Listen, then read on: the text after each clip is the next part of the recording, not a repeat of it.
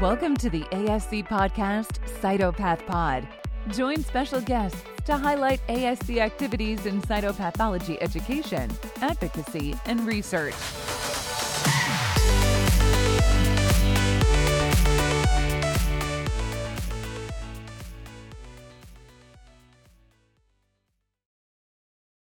Hi, everyone. My name is Amy Lee. I'm a practicing cytopathologist at Massachusetts General Hospital, where I'm also an associate professor of pathology at Harvard Medical School. I'm here today talking with Allison Goldberg, who is an assistant professor in the Department of Pathology and Genomic Medicine at Thomas Jefferson University Hospital. She is also the director of the Cytopathology Fellowship Program and the Associate Director of the Pathology Residency Program. Along with Kelly Dachsen, Cytotechnologist, Dr. Goldberg is this year's winner of the 2022 IAC ASC Abstract Award. Thanks so much for being here with us, Allison. Thanks for having me. So your project was entitled Telecytology Rapid On-Site Evaluation with real-time communication between cytopathologist, cytotechnologist, and operator offers better adequacy rates for lymph node fine needle aspirations. Could you give us a brief summary of your project and findings? Sure. So I think this project was really born noticing, right, we keep track of adequacy, as I'm sure a lot of places do, both for specimens with rows and without rows. During the pandemic, which coincided, or during the start of the pandemic, I should say, which coincided with expanding our practice geographically, telecytology was added. We were already doing it in some locations, but was added in additional locations, and there was talk that it would continue to be added in more. I think the pandemic also, at least in the beginning, folks were happy to stay closer to home for their procedures, so excited to maybe be having their procedures done in these locations that were distinct from our center city institution. All of that led me to say, I wonder if telecytology rows is as good or potentially even better than sort of the classic rows for adequacy. And then if so, or if not, is it just as good or better for everything, for certain organs?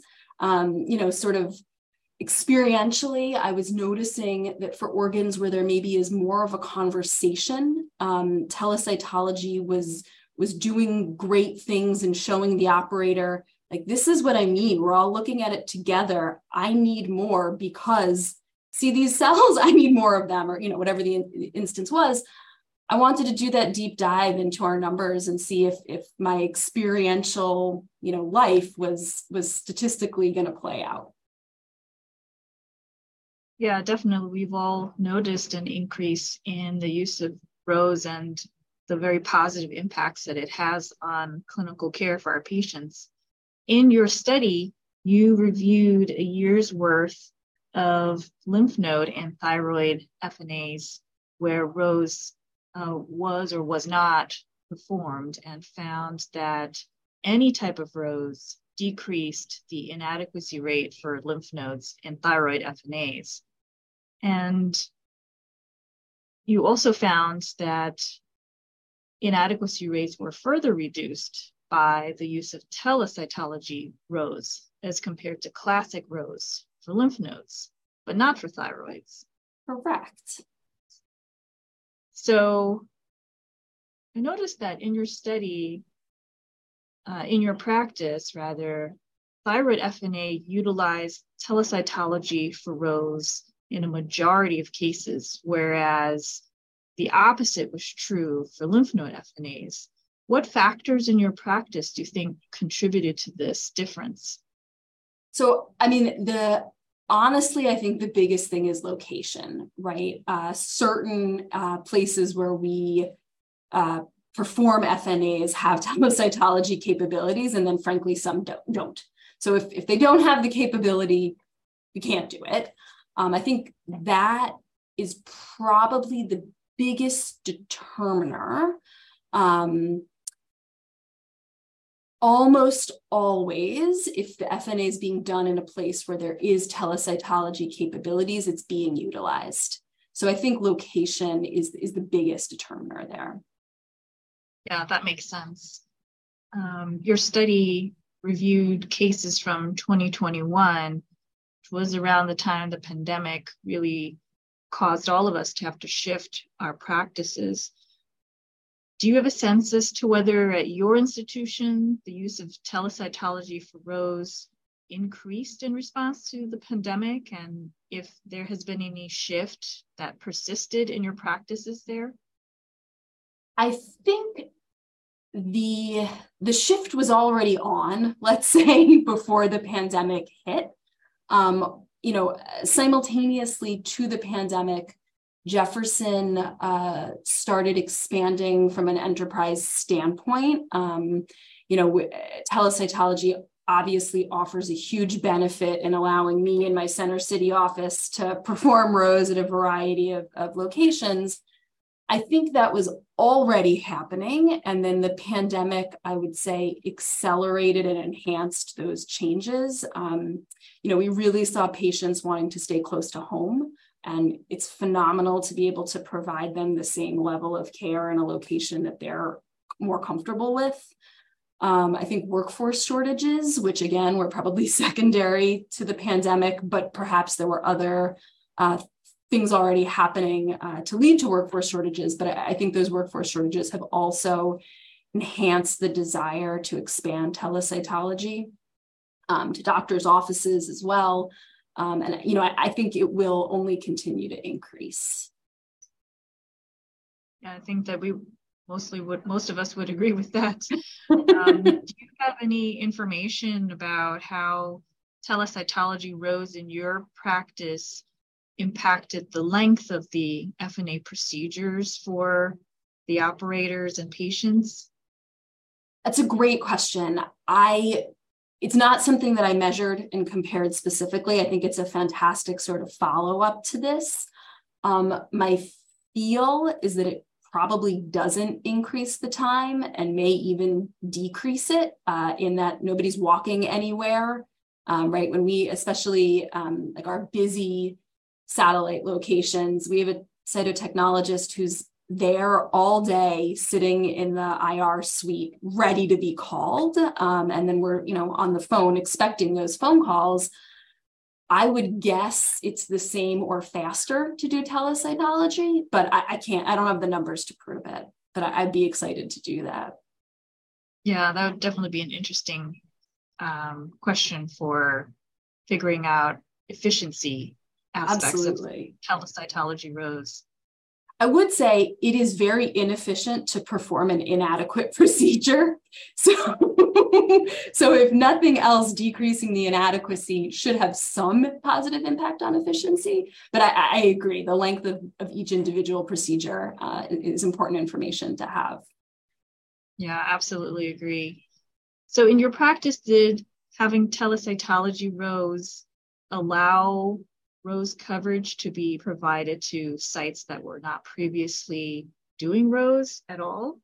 So there are sites that, let's say, switched coverage from a more physically close practice group to a more physically distanced practice group. So, allows for, say, redistribution of work in a way that is more efficient to physician time, which is wonderful. And I would say, in response to this project and just sort of general positive feelings about telecytology, we are working towards expanding it to offices and areas that previously did not have Rose capabilities, which I think is really exciting. But I think that's truly meeting our patients where they are and providing them the best possible care we can. Yeah, this is really great work that your abstract has presented and worked on. And the positive impacts of having telecytology Rose available to so many other sites that perhaps would not have had this service possible is definitely going to be changing access for patients and workload, turnaround times, and efficiency, I think. So congratulations for completing this work and, of course, winning the award. What did you find most exciting and rewarding about this project in particular? So thank you. I think a couple of things.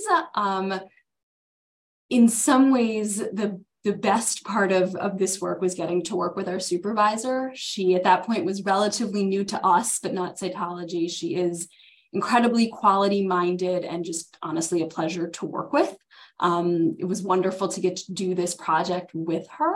I think it's also really rewarding just to be able to say, yes, this telecytology is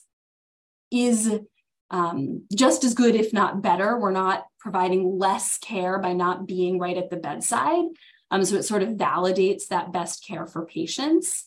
And I think it helped in relationship building with clinicians, right? I'm now more likely, if I get a little pushback when asking for more, to say, come over to the scope, take a look. I will show you why I'm asking for this. It's not to be difficult. And I think those conversations are important. I think they save time and improve efficiency, let's say, down the road, even if they maybe take a little bit more time in the moment to have that conversation. But I think that was valuable also. Yeah, the communication piece with clinicians is so important, and especially when you're dealing with a complex case, sure.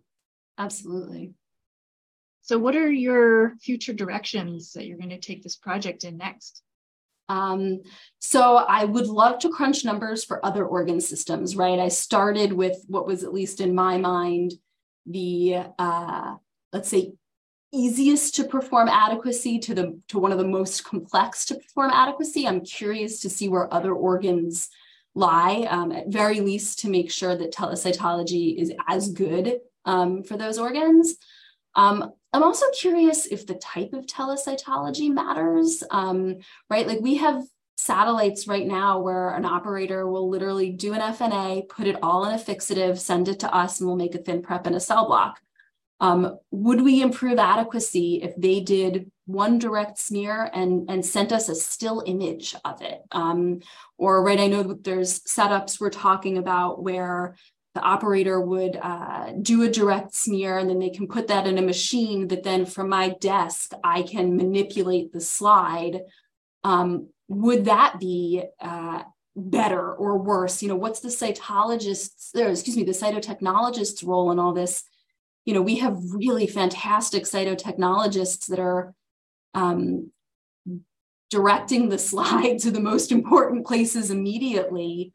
How key is that in both getting adequate material, but then also in the efficiency aspect, right? If I'm looking at a lymph node and you take me directly to the obvious squamous cell carcinoma, okay, we're probably good at just moving on, and I wouldn't expect an operator to be able to do the same thing.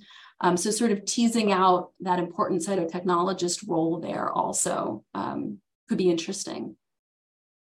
Yeah, those are all really, really important and interesting questions to look at. So what did you learn from this experience, and what kind of advice might you give others?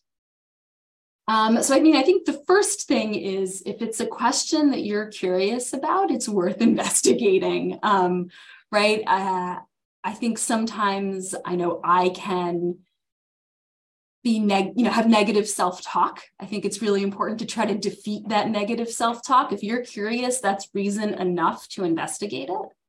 I think I knew that relationship building with my supervisor and across disciplines was important, but it's nice to see that positive response. Right, I would, encourage others, to keep relationship building and open communication in mind. I think those are the basic things. Yeah, I think the words that you said about the negative self-talk, I would like to just echo that. It is really important to listen to yourself in terms of what you find interesting and exciting to pursue. And someone out there will also find it interesting and exciting. Exactly. And it's right, a critical mass, or right. It's wonderful to do research that you find exciting. It's even more wonderful to find someone who's also exciting. I think that can be like a positive feedback loop instead, which is just a great feeling to be part of. Yeah, absolutely. So hopefully you're submitting this as a manuscript to JASC. So we submitted it as a manuscript, I want to say last week, right? Taking something from abstract to manuscript form with all of the other things going on in our lives always takes longer than you want it to. But right, I think the process of turning it into a manuscript obviously is a huge learning process. We got our cytopathology fellow here at Jefferson involved with that process, which is good education for him. Also important relationship building for him. So hoping to hear back with good news soon. Yeah, I think I would anticipate this would be an interesting project that would get published. And yes, you're right, taking it from an abstract state to a full peer-reviewed manuscript is a whole other level of presenting your work, but for sure a really, really important step in showcasing all the achievements and intellectual questions that you're answering, which are pushing forward our entire field. So I look forward to reading it in the journal in the near future. Thank you. And I would say also the joy of publishing is then you get the possibility of finding more like-minded folks to enhance your positive feedback loop. Absolutely. You have to find your audience. Exactly. Well, Dr. Goldberg, it's been a pleasure talking to you about your work. Congratulations again on your award, and we look forward to seeing more of your work in the future. Thank you so much. It was wonderful to chat with you. Thank you for listening to Cytopath Pod. You can reach ASC on Twitter at cytopathology or via email at asc@cytopathology.org.